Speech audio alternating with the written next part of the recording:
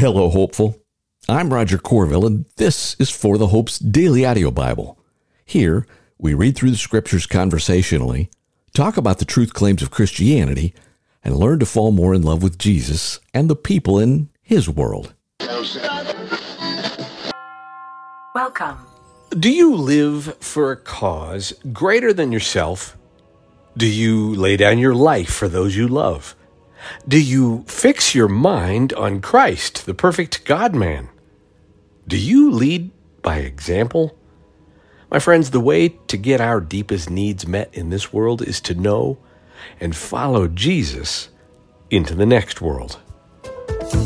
And that brings us to the next stage of our journey together through the Bible, doing it every single day, reading through every single word, and welcome again from my traveling microphone. Today, we begin the book of Nehemiah in our Old Testament journey, which is the closest thing the Bible has to a leadership lesson, at least in terms of a whole book. And to me, every great leader is also a great follower. In our New Testament reading, though, that's where we're going to start. We're at the point in Luke where the climax to the Christological theme that has been developing through the first part of the gospel is this. The question, who is this? As you're going to hear today, now receives two definitive answers, one from the human witness, Peter, and the other from God himself, which sounds like Jesus is a good guy to follow, if you ask me. Luke, chapter 9, picking up in verse 1. Summoning the 12, he gave them power and authority over all the demons and to heal diseases. Then he sent them to proclaim the kingdom of God and to heal the sick. He told them, "Take nothing for the road, no staff, no traveling bag, no bread, no money, and don't take an extra shirt. Whatever house you enter, stay there and leave from there. If they do not welcome you, when you leave that town, shake off the dust from your feet as a testimony against them." So they went out and traveled from village to village, proclaiming the good news and healing everywhere. Herod the Tetrarch heard about everything that was going on. He was perplexed because some said that John had been raised from the dead. Some said that Elijah had appeared, and others said that one of the ancient prophets had risen. Herod said, "I beheaded John, but who is this I hear such things about?" And he wanted to see him. When the apostles returned, they reported to Jesus all they had done. He took them along and withdrew privately to a town called Bethsaida. When the crowds found out, they followed him, and he welcomed them, spoke to them about the kingdom of God, and healed those who needed healing. Late in the day, the 12 approached and said to him, "Send the crowd away so that they can go into the surrounding villages and countryside to find food and lodging, because we're in a deserted place here." "You give them something to eat," Jesus told them. "We have no more than 5 loaves and 2 fish," they said, "unless we go and buy food for all these people." For there were about 5,000 men there. Then he told his disciples, "Have them sit down in groups of about 50 each." They did what he said, and he had them all sit down. And then he took the 5 loaves and 2 fish, and looking up into heaven, he blessed and broke them. He kept giving them to the disciples to set before the crowd. Everyone ate and was filled. They picked up 12 baskets of leftover pieces. While he was praying in private, and his disciples were with him, he asked them, "Who did the crowds say that I am?" They answered, "John the Baptist. Others say Elijah. Still others say that you're one of the ancient prophets that has come back." "But you?" he asked them, "Who do you say that I am?" Peter answered, "God's Messiah." But Jesus strictly warned and instructed them to tell this to no one, saying, "It is necessary that the Son of Man suffer many things and be rejected by the elders, chief priests, and scribes, be killed, and be raised on the 3rd day." And then he said to them all, "If anyone wants to follow after me, Let him deny himself, take up his cross daily, and follow me. For whoever wants to save his life will lose it, but whoever loses his life because of me will save it. For what does it benefit someone if he gains the whole world and yet loses or forfeits himself? For whoever is ashamed of me and my words, the Son of Man will be ashamed of him when he comes in his glory, and that of the Father and the holy angels. Truly I tell you, there are some standing here who will not taste death until they see the kingdom of God." About 8 days after this conversation, he took along Peter, John, and James and went up on the mountain to pray. As he was praying, the appearance of his face changed, and his clothes became dazzling white. Suddenly, 2 men were talking with him, Moses and Elijah. They appeared in glory and were speaking of his departure, which he was about to accomplish in Jerusalem. Peter and those with him were in a deep sleep, and when they became fully awake, they saw his glory and the 2 men who were standing with him. As the 2 men were departing from him, Peter said to Jesus, "Master, it's good for us to be here. Let us set up 3 shelters for you, one for you, one for Moses, one for Elijah." And he said this, not knowing what he was saying. While he was saying this, a cloud appeared and overshadowed them. They became afraid as they entered the cloud, and then a voice came from the cloud saying, "This is my son, the chosen one. Listen to him." After the voice had spoken, Jesus was found alone. They kept silent, and at that time told no one what they had seen. Well, I imagine so.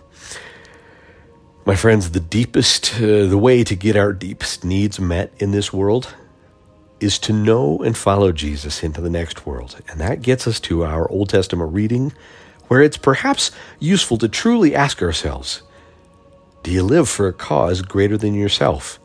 Do you lay down your life for those you love? Now, the book of Nehemiah is like an extension of Ezra. In many ways, it speaks for itself. So we're just going to get started. Nehemiah chapter 1. The words of Nehemiah, son of Hakaliah. During the month of Chislev in the 20th year, when I was in the fortress city of Susa, Hanani, one of my brothers, arrived with men from Judah, and I questioned them about Jerusalem and the Jewish remnant that had survived the exile. They said to me, "The remnant in the province who survived the exile are in great trouble and disgrace. Jerusalem's wall has been broken down, and its gates have been burned." When I heard these words, I sat down and wept. I mourned for a number of days, fasting and praying before the God of heavens.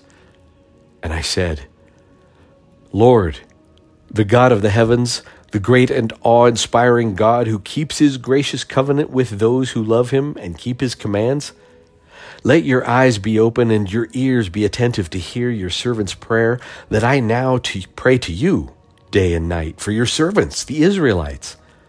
I confess the sins we have committed against you.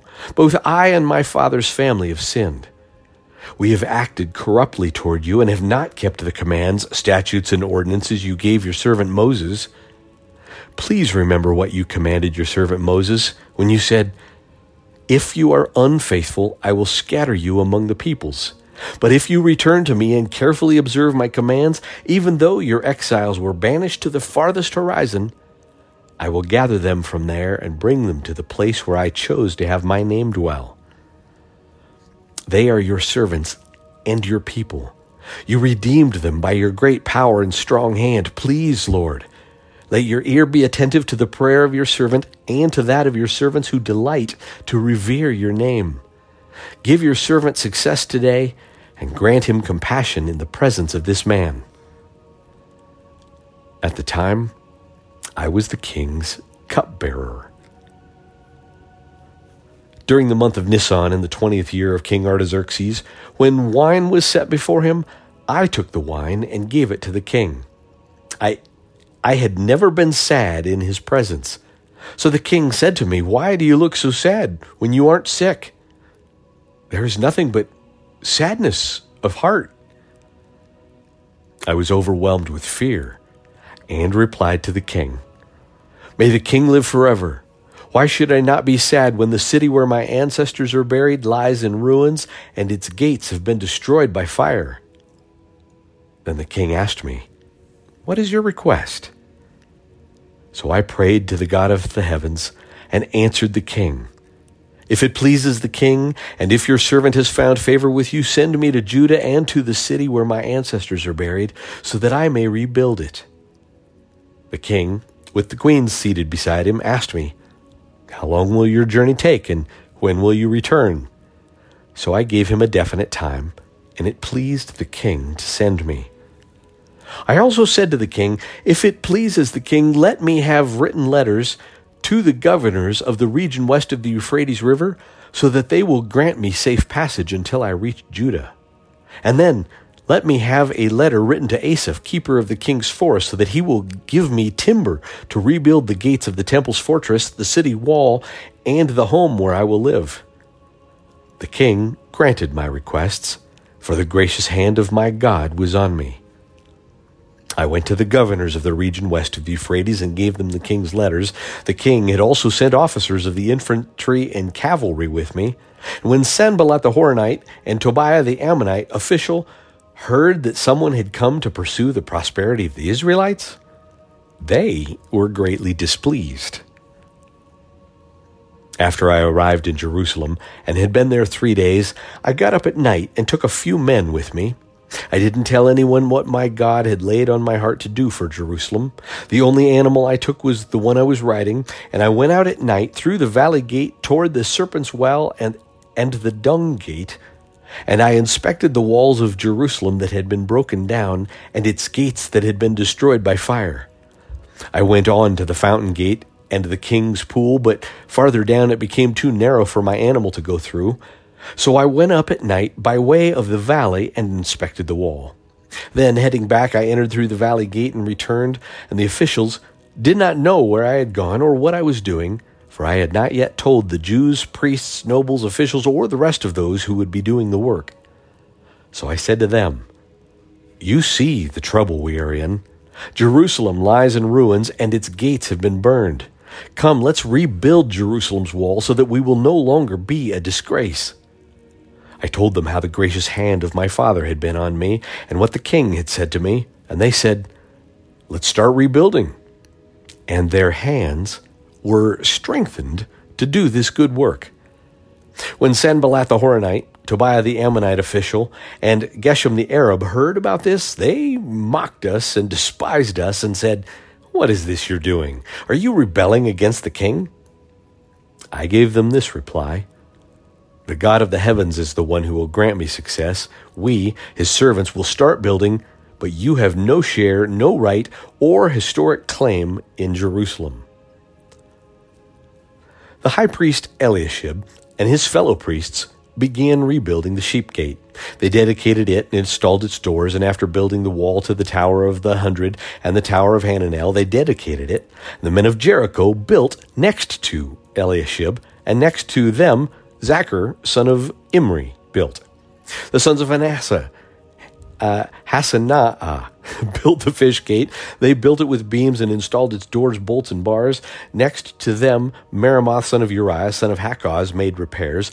Beside them, Meshullam, son of Berechiah, son of Meshezabel, made repairs. Next to them, Zadok, son of Baanah, made repairs. Beside them, the Tekoites made repairs, but their nobles didn't lift a finger to help their supervisors. Joiada, son of Paseah, and Meshullam, son of Besodeiah, repaired the old gate. They built it with beams and installed its doors, bolts, and bars. Next to them, the repairs were done by Melatiah the Gibeonite, Jadon the Meronothite, and the men of Gibeon and Mitzpah, who were under the authority of the governor of the region west of the Euphrates River. After him, Uzziel, son of Hariah, the goldsmith, made repairs, and next to him, Hananiah, son of the perfumer, made repairs. They restored Jerusalem as far as the broad wall. Next to them, Raphiah, son of Hur, ruler of half the district of Jerusalem, made repairs. After them, Jediah, son of Haramath, made repairs across from his house. Next to him, Hattush, son of Hashabaniah, made repairs. Malchijah, son of Harim, and Hashub, son of Pahath Moab made repairs to another section, as well as the Tower of the Ovens. Beside him, Shallum, son of Halanash, ruler of half the district of Jerusalem, made repairs, he and his daughters. Hanan and the inhabitants of Zanoah repaired the valley gate, and they rebuilt it and installed its doors, bolts, and bars, repaired 500 yards of the wall to the dung gate. Malchijah, son of Rechab, ruler of the district of Beth-Hakerem, repaired the dung gate. He rebuilt it and installed its doors, bolts, and bars.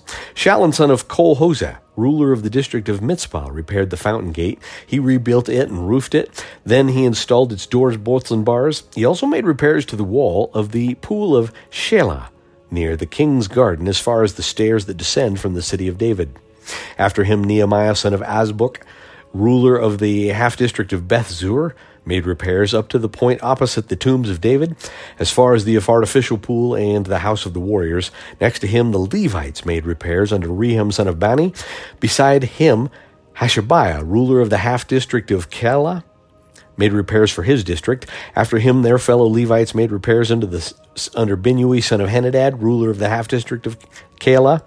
And next to him, Ezer, son of Jeshua, ruler of Mitzpah, made repairs to another section opposite the ascent to the armory at the angle. Not too much farther. Hanan and the inhabitants of Zanoah repaired the valley gate. They rebuilt it and installed its doors, bolts, and bars, and repaired 500 yards of the wall to the dung gate. After him, Baruch, son of Zabbai, diligently repaired another section from the angle to the door of the house of the high priest Eliashib. Beside him, Meremoth, son of Uriah, son of Hakkoz, made repairs to another section from the door of Eliashib's house to the end of his house. And next to him, the priests from the surrounding area made repairs. After them, Benjamin and Hashub made repairs opposite their house. Beside them, Azariah, son of Maaseiah, son of Ananiah, made repairs beside his house. After him, Binnui, son of Henadad, made repairs to another section from the house of Azariah to the angle and the corner. Palal, son of Uzai, made repairs opposite the angle and the tower that juts out from the king's upper palace by the courtyard of the guard. Beside him, Pedaiah, son of Parosh, and the temple servants living in Ophel made repairs opposite the water gate toward the east and the tower that juts out. Next to him, the Tekoites made repairs to another section from a point opposite the great tower that juts out as far as the wall of Ophel. All right, last little section. Each of the priests made repairs above the horse gate, each opposite his own house. After them, Zadok, son of Immer, made repairs opposite his house, and beside him, Shemaiah, son of Shechaniah, guard of the east gate, made repairs. Next to him, Hananiah, son of Shelemiah, and Hanan, the sixth son of Zalaph, made repairs to another section. After them, Meshullam, son of Berechiah, made repairs opposite his room. Next to him, Malchijah, one of the goldsmiths, made repairs to the house of the temple of servants and the merchants opposite the inspection gate, and as far as the upstairs room on the corner. The goldsmiths and merchants made repairs between the upstairs and the corner and the sheep gate. All right, my friends.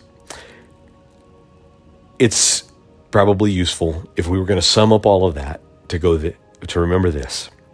Those who love God and his kingdom will study the Bible, pray, and do everything they can to advance the gospel, all while summoning others to do the same. This is kind of like going, hey, is there a lesson in here for us? And the truth, goodness, and beauty of God on display in the gospel is worth more than all our petty little causes, more than our personal luxuries and advantages, and more than our very lives. And interestingly, in Nehemiah's example, Nehemiah gave credit to others, listing what each had been assigned and what each had built. So there's a leadership lesson in that mess that we just finished up with. Today we wrap up with a wisdom segment, Proverbs 12:22-24. Lying lips are detestable to the Lord, but faithful people are his delight. A shrewd person conceals knowledge, but a foolish heart publicizes stupidity. The diligent hand will rule, but laziness will lead to forced labor. Father, let me just leave with a prayer. Lord, I didn't read so well today, so I pray that the power of your word, the power of your spirit will speak to us, even when I didn't really help out the cause.